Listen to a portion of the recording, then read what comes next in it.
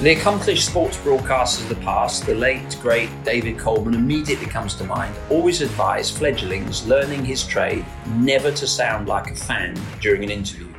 In introducing my guest today for Extraordinary Tales in Extraordinary Times, I'm working hard not to ignore Coleman's advice, and I have to tell you, it's not going to be easy.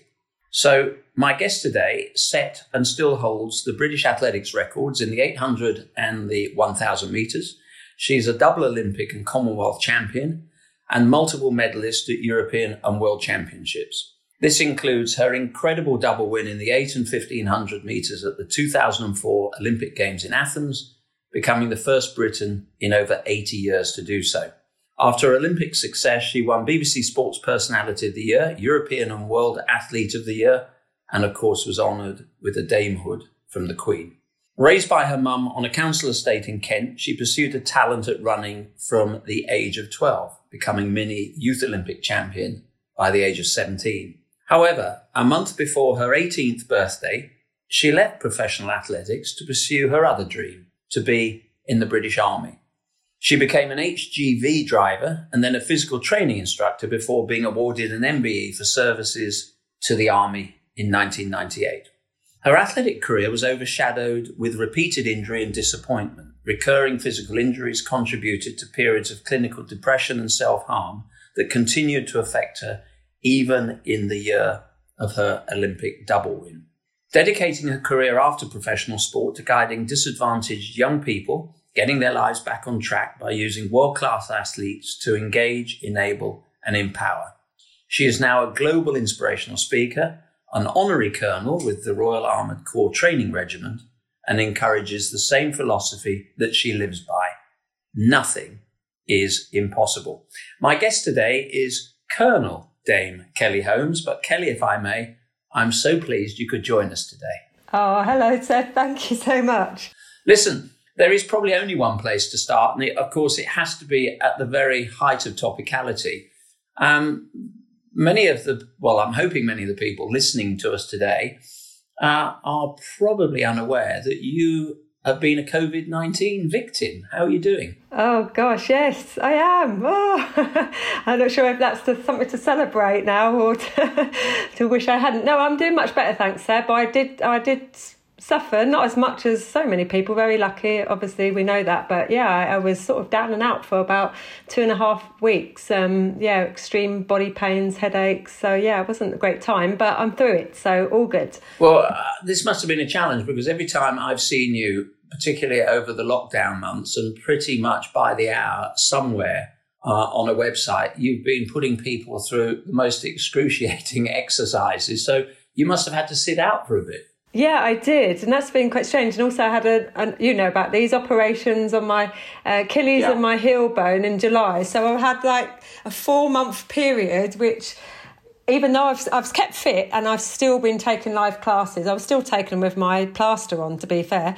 But this last, 3.5, nearly 4 weeks now, I haven't done hardly anything, and it's now driving me insane. So I'm desperate to get myself back in the driving seat and back fit. But that must be reminiscent in a way, or a sort of stark reminder of the time that, well, you and we've all had out of athletics, where you've just been sort of sidelined. It's just frustration, isn't it? That you just can't do anything physical. It's not even wanting to race. It's just that outlet of exercise. Yeah, it really is. It's just, keeping fit, it just makes you feel good. And as much these days, I have to say, for your head. But, I'm still interacting with people on social media and I'm giving them things to do. So it's still making me feel good. Yeah, I'm getting the power off of them. Listen, if we had to start with the topicality, sadly, of COVID, there is probably only one place I can start in this conversation. And I have to tell you, I'm trying hard not to be a fan throughout this, although, as you know, I'm a fully paid up member of your fan club.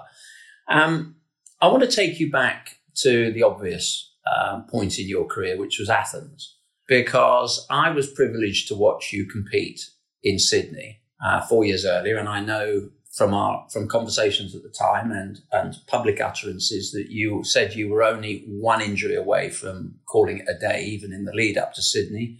You nicked a magnificent bronze medal in the finishing straight. At one point, I thought you were actually going to win the race, but, you just didn't have quite enough petrol in the tank. But I go back to a few weeks before Athens, and I can't even remember where it was. I was watching you run an 800 meters, and to use sort of horse racing parlance, I've always fancied myself a bit as a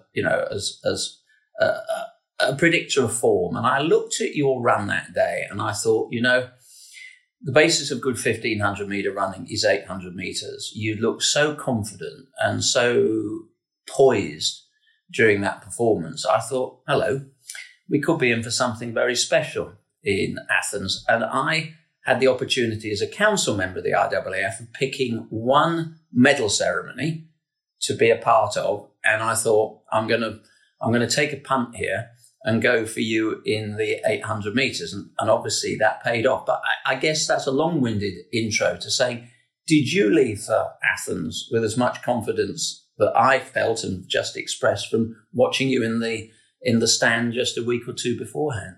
Well, I think that might have been Crystal Palace, because I do remember, it was you or somebody had said, they'd seen me race this race. And, going into Athens, we had our holding camp in Cyprus. So obviously that's such a great build up for any athlete when you go into that holding camp. You're almost into that mindset, aren't you, of, okay, this is something now you've got to start to focus on. And when I was in Cyprus, do you know what? Everything just seemed to click.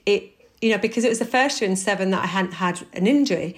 I'd fallen in the world indoor champs, but I kind of almost blanked that off of my head. So I was just, every race I did, I really enjoyed. But the 800, I was winning everything, but I was losing every single 1,500 metres that year, because I feel like I was putting so much pressure on myself to achieve my ultimate dream, what was to be Olympic 1,500 metre champion. After watching you as a 14-year-old, I keep saying this is your embarrassment bit, watching you come across, and you were my idol. And, so going into... Move on, Kelly. You love it, really. Going into Athens, I was just in such a different mindset that, do you know what? I have to go out there and believe in myself that I could come back with 2 medals of any colour. That was all that was in my head, that I'm in the shape of my life. I knew how to race. I knew my opposition. I knew what I could achieve, and that I had to go in there and do my best. But winning the 800, you see my face, you know what it was like. I was so shocked. I didn't believe ever that I would win an 800 metres gold medal. Kelly, I can give a little bit of flavour here, because I was lining up to, I think, give you the flowers at the medal ceremony, and you were about to get up onto the rostrum with your spikes on, and I had to actually sit you down and physically untie your laces and sort of suggest you might put your road shoes on before you sort of got planted in the top of the rostrum without being able to move, and you were still in a complete state of shock. It's one of my treasured memories of any athletics event I've ever been to. Oh, and you know what? From the other side of that, seeing your hero taking your spikes off, Seb, you had no idea. I was a quivering wreck the fact that I was going to go out into this rostrum and receive an Olympic gold medal, but then I've got my hero on his knees taking my shoes off. You have no idea. Well, you've no idea how much... How much teasing I got from my daughters who'd say to me, "Dad, you don't take my shoes off when I come back in the evening." No, they were two, in a way, they were races that had significant similarities, because my recollection of both those races is you were foot perfect in both.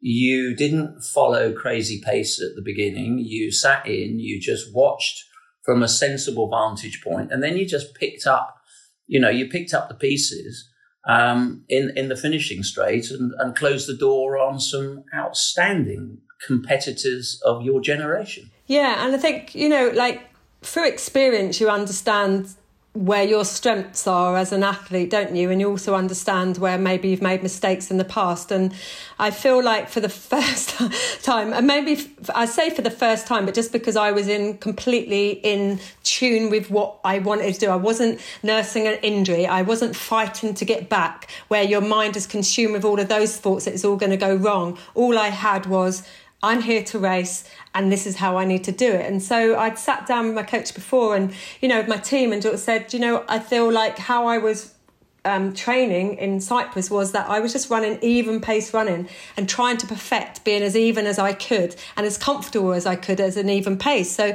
realistically, all I did was split up the 815 into 200 metres and try and run as even as I could. And what happened was, I only see it after I've actually run it, when the gun goes in at 800 metres, as you break at the 100 metre mark round the bend. And I was way at the back. And I just remember one split second of my head thinking, shit, I was so far off the pace. But all I had in my head was stay in control. Because they're running 25, 26 as a woman for 800 metres. And I was running sort of 28, 29. But I knew I had to run 1 minute 56 to win a medal. So all it was is that the ability to stay composed to what I'd been training for and not let it go wrong in a race, which, when you get to a race, sometimes your head just goes all over the place, and it was just that I was composed. We all go into races with tactics and strategies, but the reality of it is with 8 or 9 other athletes, the variables become almost, so unpredictable. But I'm fascinated, as you know, I'm always fascinated by the mental side of performance. And for me, the great achievement of your double was not winning the 8 and or then going on to win the 15. It was the mental hinterland around that, because you, of your own volition, have admitted that you just went there to get a medal. You'd had profound disappointment and injury leading up to that. You then win something which, your own words in your book, was something you'd been dreaming about for 20 years.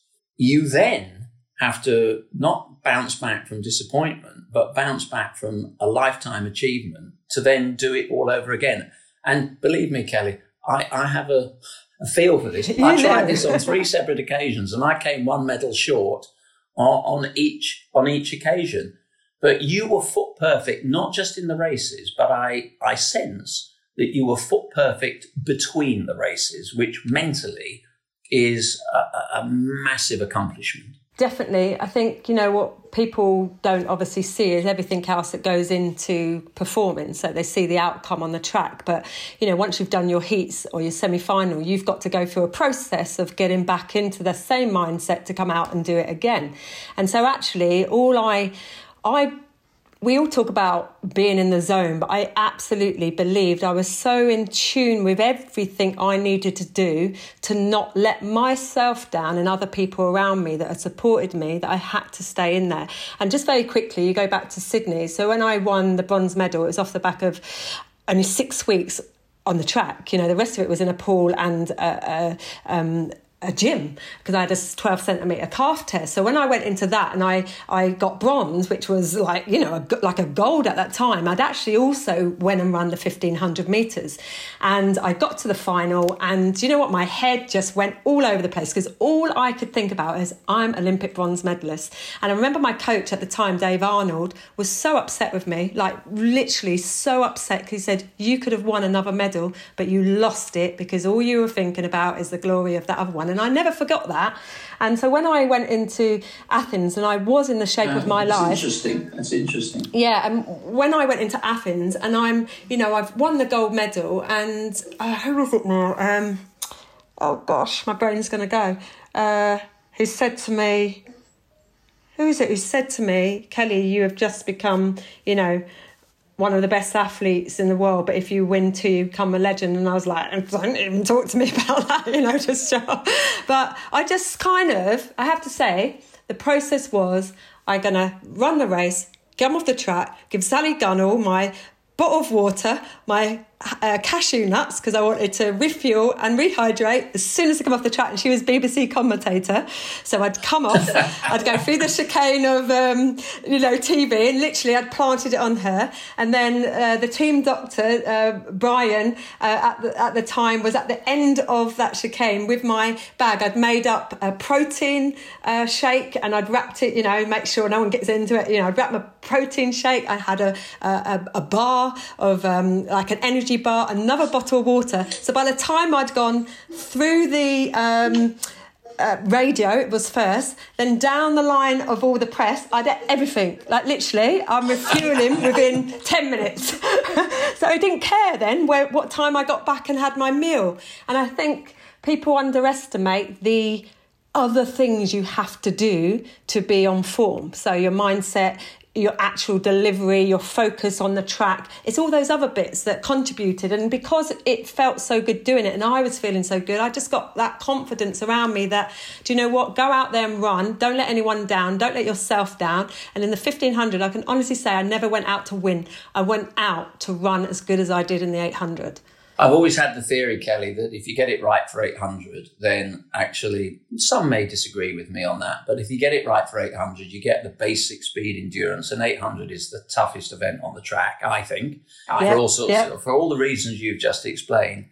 Then by and large, the 1500 metre follows. And I just sensed at that period that you were in that purple patch in a career where, when you step out onto the track, you're just not going to lose. And worse than that, there are the competitors around you start thinking, well, I'm running for second or third place here. Sadly, it's not a period that lasts very long in your careers. No. If you can hold it for, even a few months at a time, then it's fantastic. I was just smiling when you mentioned Sally Gunnell, because the next time you probably met Sally was when you won BBC Review of the Year at the end of that season, and she was one of the Magnificent Seven. I've got the list here. It was Mary Rand, Anne Packer, Mary Peters, Tessa Sanderson, Sally herself, and Denise Lewis, all women that had won track and field titles in Olympic Games. That must have been an incredibly special moment to be serenaded by that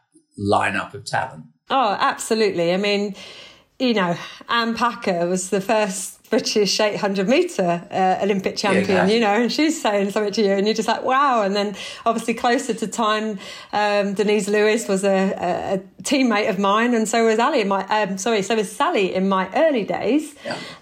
But Sally actually had more of a significance on me than she even knew, because at my first Commonwealth Games in 1994 in Victoria, Canada, I was still in the military, and we were all sharing this big apartment, and there's Sally Gunnell, this is Olympic champion Sally Gunnell from 1992 and world champion and world record holder, and I'm in the same bloody apartment as her, and she comes out from the shower. You do have to pinch yourself on those occasions. Yeah, and she comes out the shower, and I'm so new into, kind of the Great Britain kind of team or the international scene, and we're competing for England, and she comes out of the shower and she went, oh, that was cold. And I was like, what were you doing? She went, oh, I had a cold shower. I was like, why? My love of cold and water is very well documented that I hate it. She comes out of the shower and she went, oh, it really reminds me. You went on Mission Survival. Oh, I nearly died as well. I nearly drowned. That's another story. Mission Survive. Oh my God. With Bear Grylls. Yeah, nearly died. Anyway, so she comes out, she says, oh, go in, it really flushes out your legs, blah, blah, blah. She went out and won the Commonwealth Games. I was like, sod that, I'm going in that shower. So I went in the shower, had a cold shower, and won the 1500 metres. Look, we, in this wonderful podcast series, because it's an absolute honour to speak to all of you, I chatted to Phil Knight, the founding father of Nike, the other day. And he described Nike as a 56-year overnight sensation. Now, the area I want to sort of slightly interrogate with you is, look, I'm sure that for those of us, I'd watched you from the age of 14 or 15 coming through the ranks. There's nothing overnight about an athletics career that ends up with an Olympic title, 2 Olympic titles. But I'm guessing that your Athens appearance really, and what you achieved, really did completely upend your world in a way that nothing previously had done. How did you deal with that? Well, I suppose in a way, I don't know if it's lucky or unlucky, because now, it's so different, but we didn't have social media. I mean, Facebook only started in 2004. Yeah, that's true. So it's slightly different. However, it was very meaningful because, you come back into Great Britain, you know what it's like. You come back and everybody's, loving the athletes that they've watched. And that was very special and very different. But what was so surreal about it was that, I come back to the village that I'd literally lived all of my life. And it was like I was this superstar, this kind of person that was now untouchable, that had, they'd forgotten that I was just this, little scraggly girl with an afro that used to run around the park and their thing. Suddenly you're propelled into, kind of a world that's so unreal in terms of your mindset.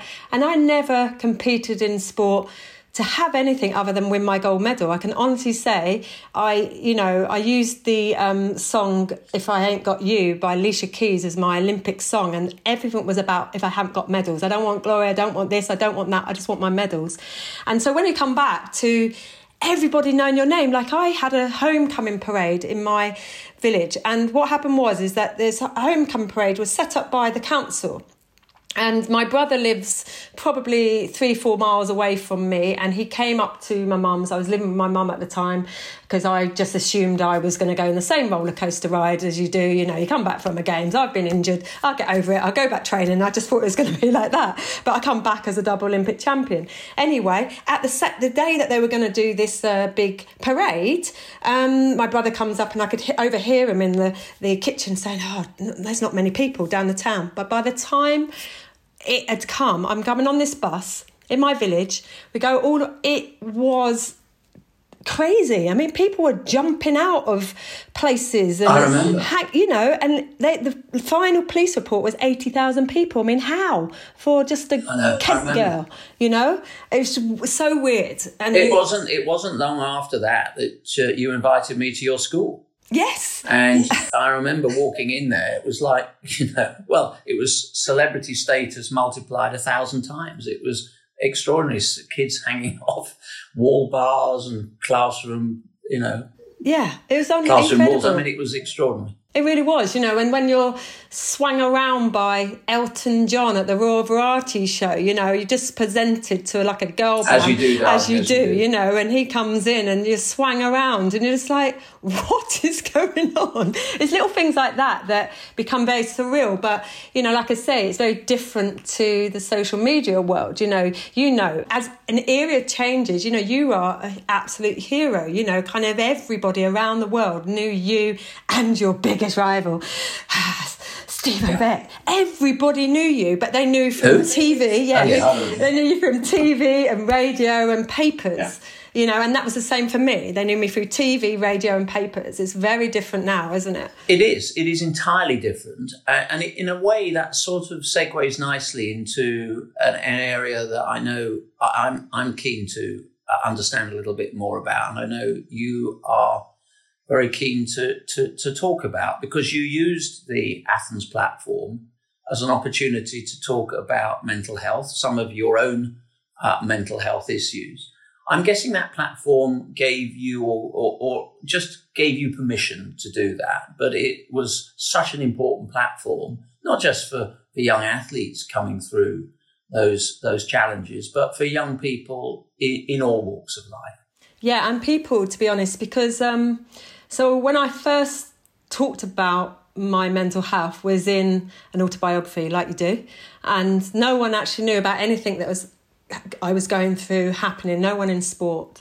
And I felt like the book that I wanted to write was to be as honest as I could about the sporting journey. So a lot about my life and how I grew up and everything, and the sporting journey to the success, but also say the real side of that it's not all easy, and it's hard and human and everything. And having had what I had was, I honestly say the biggest success of my Athens was actually coming through what I went through in 2003, to come off the back of a breakdown, depression, becoming a self-harmer just before World Championships, and still standing on a rostrum in silver medal and no one knowing what I'm going through. And you might remember this, champs, actually, and I don't really talk about this much.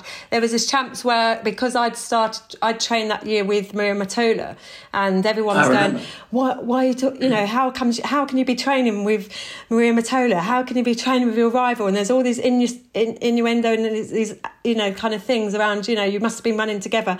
And in my head, when all the press is doing this and talking complete rubbish, I'm thinking, you have no idea what I'm going through right now. And I was going through a breakdown. I was going through depression. I had been self-harming in the holding camp leading up to those world champs, and all the others were so fickle about it, but I didn't say a word because I didn't know how to. We didn't talk about mental health. So when I then won my 2 gold medals after getting the team around me, Ali Rose, Zara Hyde-Peters, you know, the Brian English, everybody that I really trusted around me, coming out and doing what I did, which I believe is fate. I believe I put everything into my life to do what I did, and it was the first year in 7 that I actually became the athlete I should have been for many, many years. Coming off the back of that, writing my autobiography, being very open and transparent, it still wasn't really talked about. And it was only in 2017 that I went on a TV show, and I was talking about, you know, kind of... they were just asking about health and depression, and I started talking about it again. It was almost like I'd never spoken about this. And I was just like, the reason is you weren't listening back then. People weren't listening. It was on the front of a newspaper, and almost like, oh my God, how can a champion be that bad? Let's hide it. Otherwise it makes her look like she's not as good. And I thought, no, do you know what? It's my platform to now talk openly. And because in life, it does not matter who you are. You can all struggle, and most people hide the struggle, but they come out because they don't give up.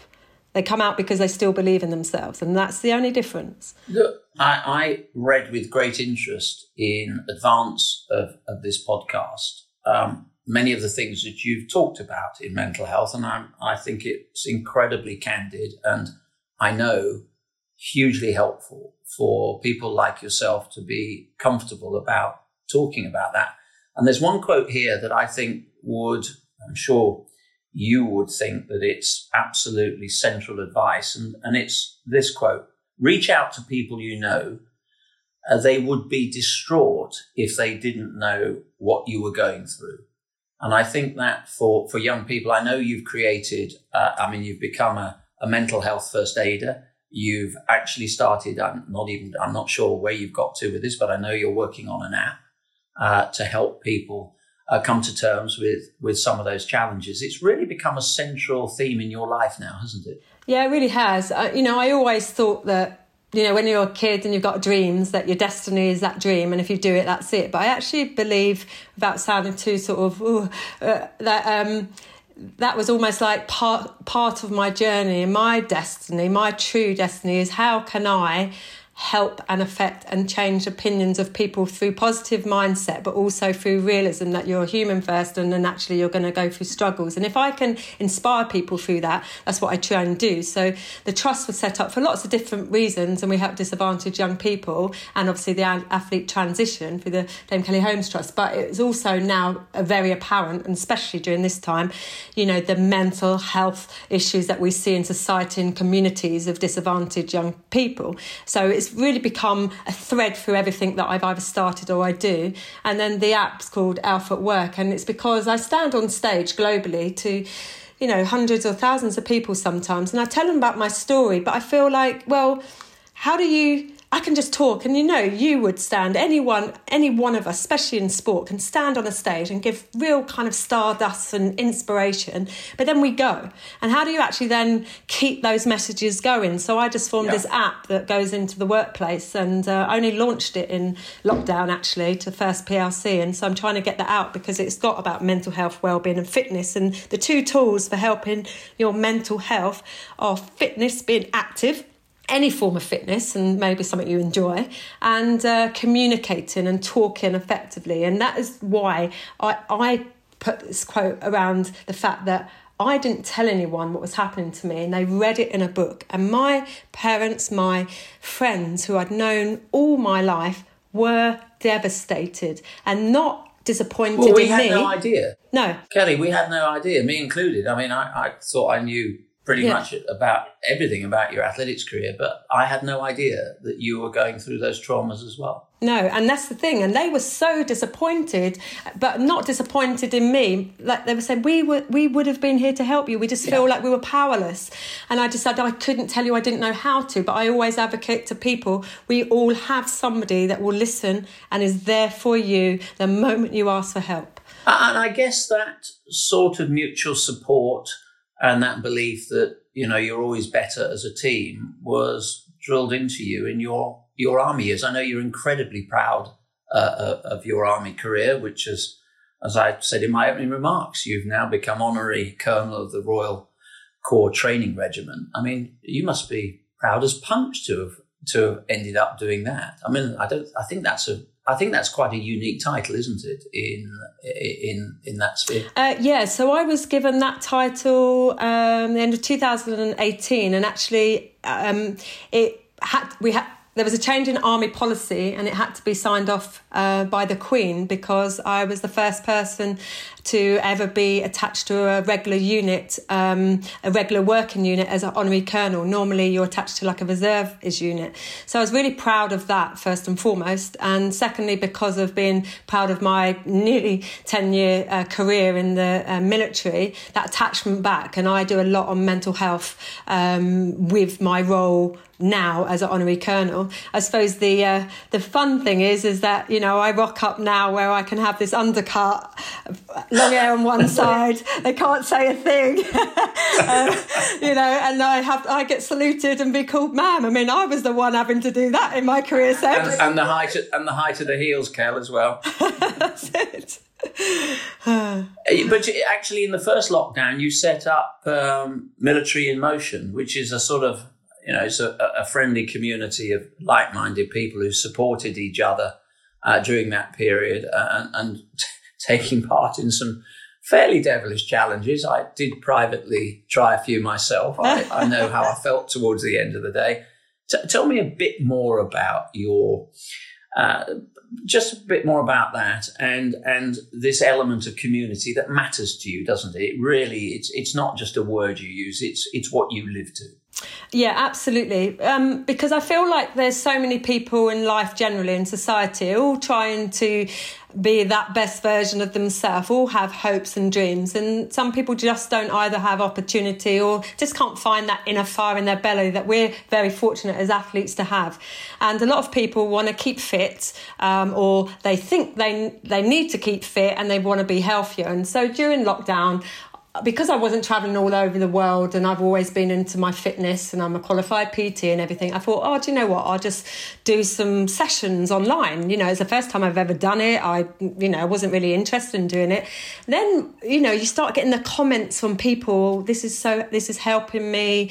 I'm isolated, or I haven't trained since school. I'm overweight. You start hearing all of what people talk about, their inhibitions, how embarrassed they are, all of those things. And it just started building a momentum where I just said to people, look, you're on here. I said, right, we're going to start going from Instagram story onto Zoom. I want to see you. And then I said, the only reason you can come on here is you turn your camera on. And I said, don't care about what anyone else thinks of you, because they're not leading your life, they're not living your life, and it is built into something I never imagined would happen. These people all become friends. They're kind of virtual friends in real friends in a virtual world who are now starting when they can just to meet up, and they're all from all over the country. And actually, I've got a few overseas as well, and I love it. I absolutely love it because it's not something I'm earning money from. It just pays itself. If somebody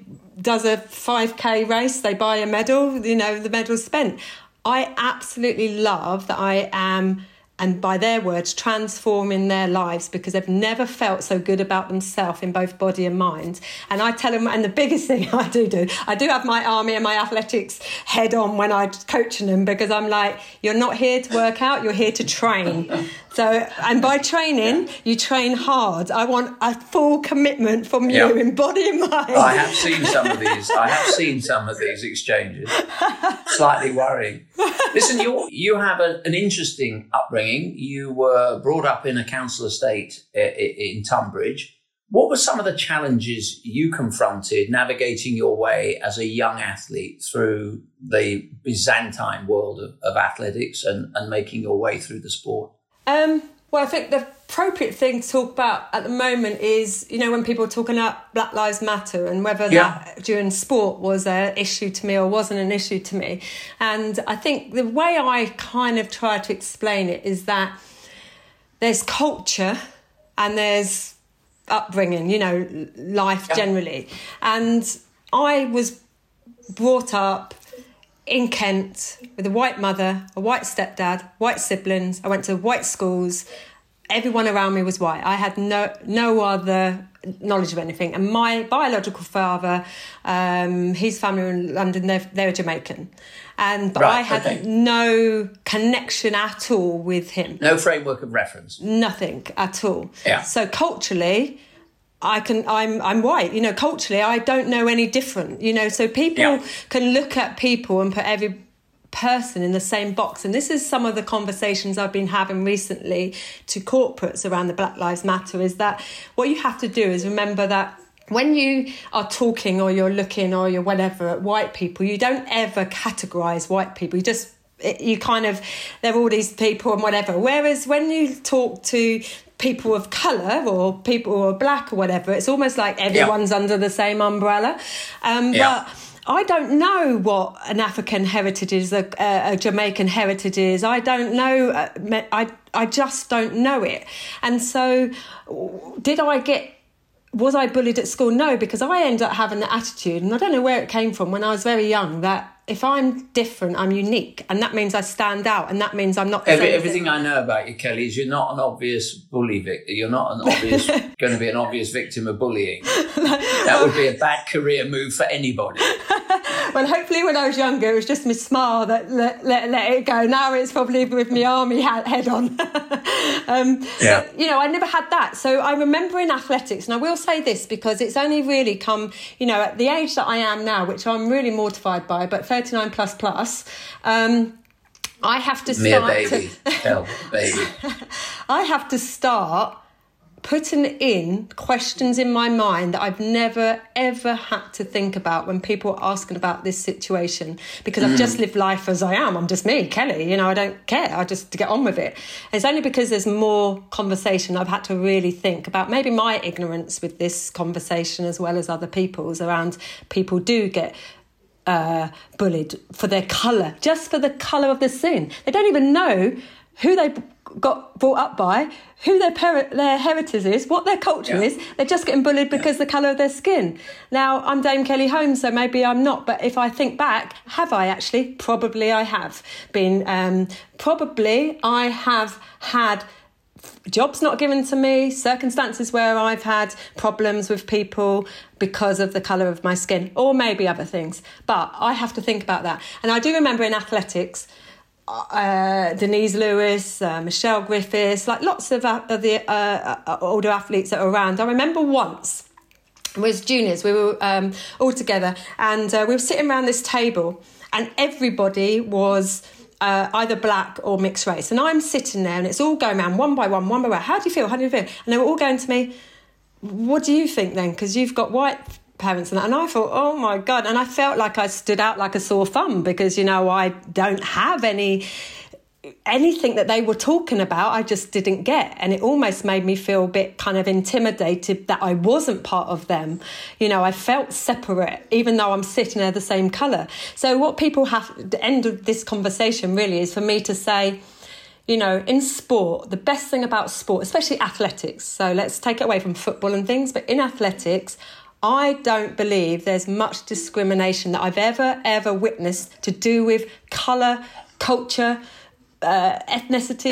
Kelly, I would go further. I can't think of another sport where there's more reason to celebrate diversity than in athletics. I mean, the powerhouses, the individual competitors, the powerhouses of our sport demonstrate exactly why we are so diverse. And, we are a colourblind sport, and thank God we are. Yeah, and I love that. And maybe not even the colourblind, I think we should be colour focused to recognise that's a better expression. That we're all so different, but we all live together and we all do what we're trying to do, be the best that we can be at our sport. And that's what I love about athletics.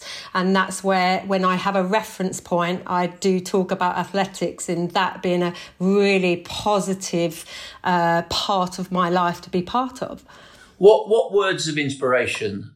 Look, I've heard nothing but words of inspiration from you during our conversation. But what if I asked you to synthesize a few words of inspiration for a young athlete that is, I hope, listening to this podcast?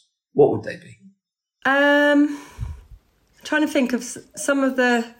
I do all these different quotes and they're just things that come out of my head whenever. But there's some things that I put in there. I put... those that give up will never make it, and those that carry on just might do something incredible. And for me, if only it's too late, and just always believe in yourself can take you further than you ever really thought you could get. I'm writing them down now. They'll even work for a sort of 60-something. Let me just take you to something. I mean, we started on a point of topicality, COVID-19. It's been the great disruptor.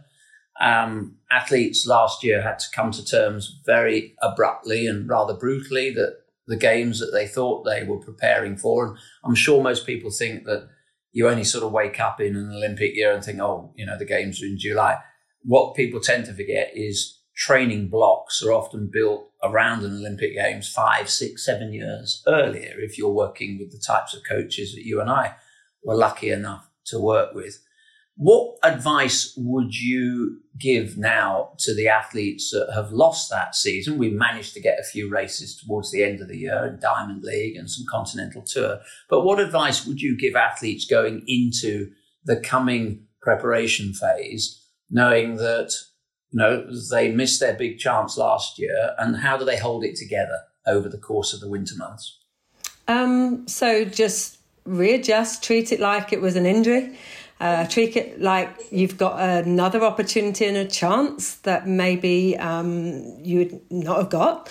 Take the positives out of it. What can you do to be even better than the year that you may have had? I feel like sometimes I have to talk to different sets because you've got the young athletes that have still got many, many years to perform. And, this is just a blip in their career, that those that take it like that as a setback, but work through it in a positive realm, maybe changes that they could have made, maybe things that actually they've got more time to work on. Definitely put it as a positive to start with. Also realise that if you do get to those games and you're lucky enough to still be in the team, you're one of the lucky ones, because there's so many that had to retire after this year. This is their last Olympic Games they're ever going to get to. They can't last for another 4 years, so actually those athletes have to kind of have in their head that they've still got an opportunity to perform. They've still got an opportunity to do good. And what we have to remember is that we have a 4-year cycle and there's a championship every year. So this is almost like every year should still be another big championship that you're getting ready for, whether it's a world championship or Europeans or Commonwealth Games. It's just another year. So yes, you might have missed this year, but it doesn't mean you miss having that focus. It doesn't mean you stop believing in the journey. Doesn't mean you don't refocus, reset and go again.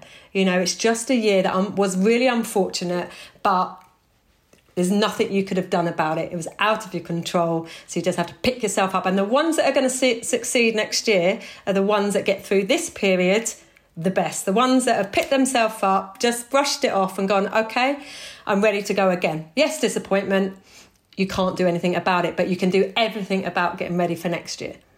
Kelly, I think there's fantastic read across, not just for athletes that have been dispossessed from their year, but for young people who have been studying, where schools have been closed, universities have been closed, and people that have really struggled in their own employment areas. I think that's a great piece of advice. I've had to romp through this interview quickly. I mean, I would love to have spent hours chatting to you, and I'm lucky enough, I know there will be those occasions when I can. But I've run through a lustrous list of achievements. Is there anything left that it might be absolutely out of left field. It doesn't have to be athletics or, crazy challenges. Is there anything privately that's left that you would just love to do? Yeah, I suppose you're always trying to, it was a weird word, but reinvent yourself, really kind of prove who you are. And all I wish for is that whatever is out there in society, if they can see me as a person that can have hopefully an impact on whoever it is that I'm working with or involved with, that I can help them with mindset change, help them with positivity, help them with growth mindset and, believing in yourself. And I don't think that doesn't matter what industry it is, to be honest with you. So for me, it's about just hopefully continuing to do what I do, and, stop people. Maybe people only see me as the athlete that won 2 gold medals and has achieved a lot of other things. But, I feel like I hope I can impact and make long-lasting impacts on people in whatever sector that is. And I just need more exposure to continue to do that so that I can reach more people. Colonel Holmes, believe me, you've made that impact. Thank you for joining us today. Thank you. You've been listening to Extraordinary Tales in Extraordinary Times, brought to you by CSN.